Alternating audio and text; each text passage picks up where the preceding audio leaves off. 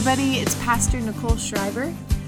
We're so glad that you are tuning in today. This is our bonus material for our new series we just began this week called Blessed, where we are diving into the Beatitudes in Matthew chapter 5. And really our thought with this is a great time of year to bike and to run and to walk and to sit on the beach and to do anything outside. And we thought this would be a great way for you to just listen in. We're going to produce, you'll of course have Sunday on podcast, and then we'll push out a bonus material podcast in the middle of the week so that you can tune in, study just a little deeper, even a little bit more about the scripture, and really hear what God has to say about this particular Sermon on the Mount that he delivered, that we can really dive into. So thank you for tuning in today. We hope that this is just a great time for you to kind of continue to think about this scripture and continue to grow in anchored teaching, which is a core value here at Erie First. And so I'm going to start the conversation here just where I ended my sermon on Sunday. I told a story, an allegory of a man who had a dream in which an angel showed him two doors, and one was marked heaven and the other was marked hell. And very curiously, the man went to the door marked hell, and inside he saw an unhappy sight. There were 12 people who sat around a cauldron of steaming hot soup, and beside them were these large spoons, too large in fact. The spoons required both arms and all one's might to lift and place in the cauldron. And many were able to get food on the tip of the spoon, but the weight of the spoon caused them to tip over, and so the food could never actually get to their lips, and so the people were starving. And they were never able to eat from the deep cauldron. The spoons are too long and the spoons are too heavy. And the angel explains in the dream, most in hell have spent long hours trying to feed themselves, but they failed and failed again. And the dreamer just saw them starving and staring, and he stepped away from the doorway and he said, these people have no hope. He said, it would be terrible to just see the thing you need sitting right before you, but being unable to even have a taste of it. And so he opened the door marked heaven. And inside he sees 12 people sitting around a deep cauldron of soup with spoons too large to lift their lips, almost exactly like what he saw in the room marked hell. But in this room, the people were joyful. They were full of life. They did not look like they were hungry. And there was laughter and there was singing and people were celebrating. And the man was very puzzled by the contrast between the two rooms because they looked very similar in nature with the same long spoons and the same pot of soup. And he turns to the angel and he says, why are the people in heaven happy and those in hell were not? And the angel answers, those in heaven learned to feed each other. And it's this idea that they took those spoons, those long, heavy wooden spoons, and they reached across the boiling pot of soup and they fed the person across from them, and then that person returned the favor. And in this way, they were able to have success. They were able to bend toward the service of others, and they were able to have this attitude of the kingdom of heaven. And the attitude of hell assumes that everything exists for me, to serve me, to benefit me, because I am that significant, and we aren't able to really serve one another. But when we serve each other, this allegory talks about that when we really serve each other, we're able to really get the kingdom of heaven inside of us. And so it's interesting, for every beatitude, for every kingdom concept, for every kingdom living scripture that Jesus says, there is an antithesis. There is an opposite way to live.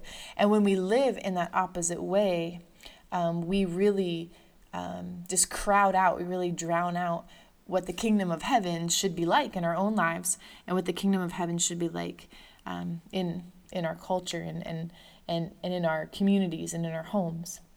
And so the antithesis of being poor in spirit is being prideful. So the opposite of being poor in spirit is actually being prideful. And pride is just a really interesting thing because it sort of creeps up on us. And oftentimes we don't even realize that we have it until we really start evaluating it. But what happens to us oftentimes is pride begins to destroy our ability to connect with other people. And what it really does is it's lethal in our relationships. And then often it really leaves us in a place where we're all alone and we're destroyed in those times. Pride is not thinking too much of yourself.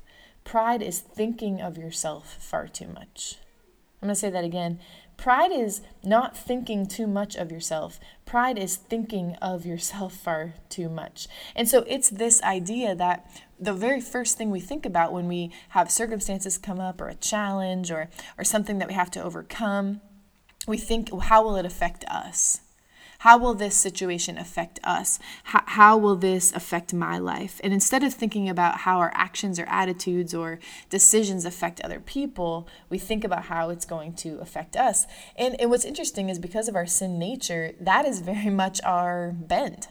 In fact, we have to fight very hard to go against that. It is easy to be selfish. It is very difficult to be selfless. It is easy to be prideful. It is very difficult to be poor in spirit because we really have to fight against our what we're actually wired to be. It's interesting. Jesus told a story of a man with two sons, and both of the sons were consumed with themselves. The younger brother's pride led him to waste everything he had been given. He wasted his inheritance. He wasted his identity. He completely just ran away, and he was ultimately led into the isolation of a foreign land. And so when his poverty became too much for him to bear, he thought of how much his father had. And so he came back, and he had hoped to become a hired hand. And so his father, he had really hoped that if he came back, that his father would help him sort of in his need. And his father welcomed the boy back. You may remember this as the story of the prodigal son. And he threw this huge celebration for him. Well, then the older brother also had a pride problem. And his problem came because all he did was he thought about himself. And he thought, well, I never left home. I never squandered my inheritance, but yet I've never had a party. My father isn't treating me this same way. And so he also struggled with pride, and he struggled with this idea that the younger brother didn't deserve what he got. And so that really led them both into this sort of moment of pride, which was the opposite of being pure in spirit. And what's interesting is in the parable, the father in Jesus' story says he doesn't need another hired hand. He didn't want his son to come back and work for him. He wanted a son. He wanted children. He wanted children who would celebrate with him and live with him and love with him. And in his words to both sons, the father invited them to become more like him.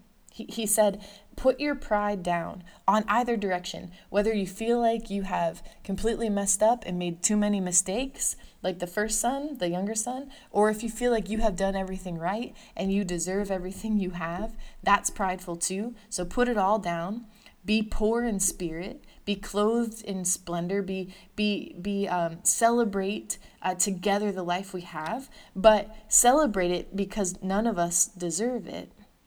And it's interesting how we watch these two sons. They wanted to step sort of away from this reality that was true. They wanted to create a kingdom for themselves rather than a kingdom with others. And it's interesting because pride always leads us into isolation. Pride always leads us into trying to make it on our own, into trying to make a way for to alter a circumstance or think of a way that we can get out of it without asking for help. Pride always pushes us that way. But because of that, pride can push us into isolation, and solitude is the opposite of the kingdom of heaven. Solitude is the opposite of the kingdom of heaven. So when we get stuck in our pride, like the younger brother or the older brother in that story, we often create distance between other people, and we certainly create distance between us and God. And the truth is, we were not made to be alone. The truth is, we were not made to be alone. In Genesis 1, when God created the stars and the oceans and the ecosystems and all that stuff, he said, it's good, this is good, this is good. And then in Genesis 2, he creates a man, and he says, now this is the culminating moment, this is really great. But then he says, it's not good for man to be alone, and so he makes the man a helper. And it seems like the entire creation was created so that we were not alone, so that we had someone to love and that we could love other people. And what Jesus is saying here is that pride pushes us into isolation. It pushes us out of community. And what we need the most as humanity and what we are designed for is to be loved and to love and to not be in isolation and to be together. And going back to that first story I opened with, self-giving community changes everything. Self-giving community repels pride. And so if you are, perhaps you're in a situation where you feel like you're stumbling through a little bit of pride, you don't want to ask for help, maybe you really are faced with a situation that you don't even know who to turn to. When we begin to convince ourselves that we don't need anybody else, we are isolated, and then we cannot usher in the kingdom of God in those moments. We need to be poor in spirit, as we talked about, as the Beatitude is saying, blessed are the poor in spirit, for theirs is the kingdom of God. Blessed are those that need each other.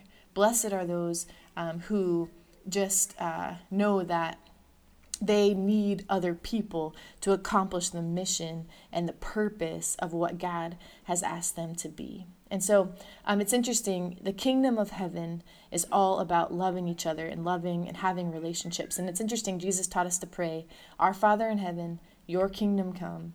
Your kingdom come on earth as it is in heaven." And what he is just saying is that the kingdom of heaven is like a lost son who is in desperation, remembers his father's house, returns to find his father waiting for him, and throws a big party. The kingdom of heaven is about a king who forgives all those who owed him unpayable debts and then asks the forgiven to forgive in the same way.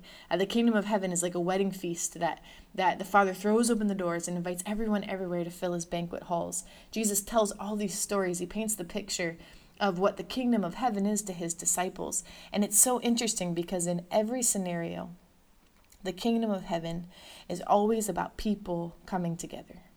It's always about people coming together, needing one another, and being able to accomplish God's kingdom, God's purposes, God's kingdom purposes together. And so we cannot be prideful. We cannot be in isolation. We cannot be convinced that we can do this on our own. As believers in Jesus, we need to bind together. And so I want to just encourage you this week to really wrestle within yourself. Pray and ask Jesus, where in your life have you been prideful? Where have you needed help and haven't asked?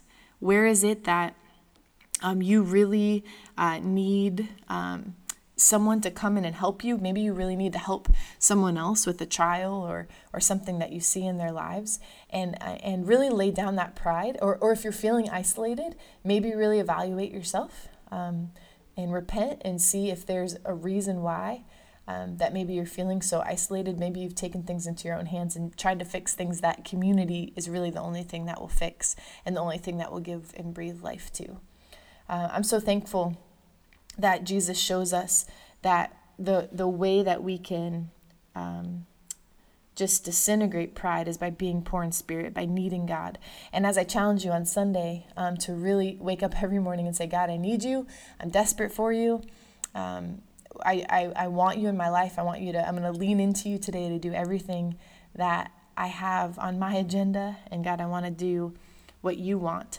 And I want to keep encouraging you to do that. That will definitely crucify the pride in our lives and will lead us to a moment of spiritual bankruptcy, which we know that the scripture said, blessed are those who are spiritual bankrupt, for they will inherit the kingdom of God.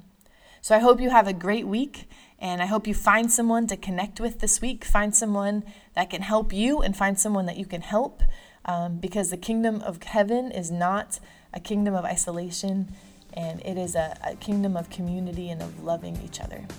Have a great week. We'll see you Sunday at 10 a.m. at Erie First Assembly at 8150 Oliver Road.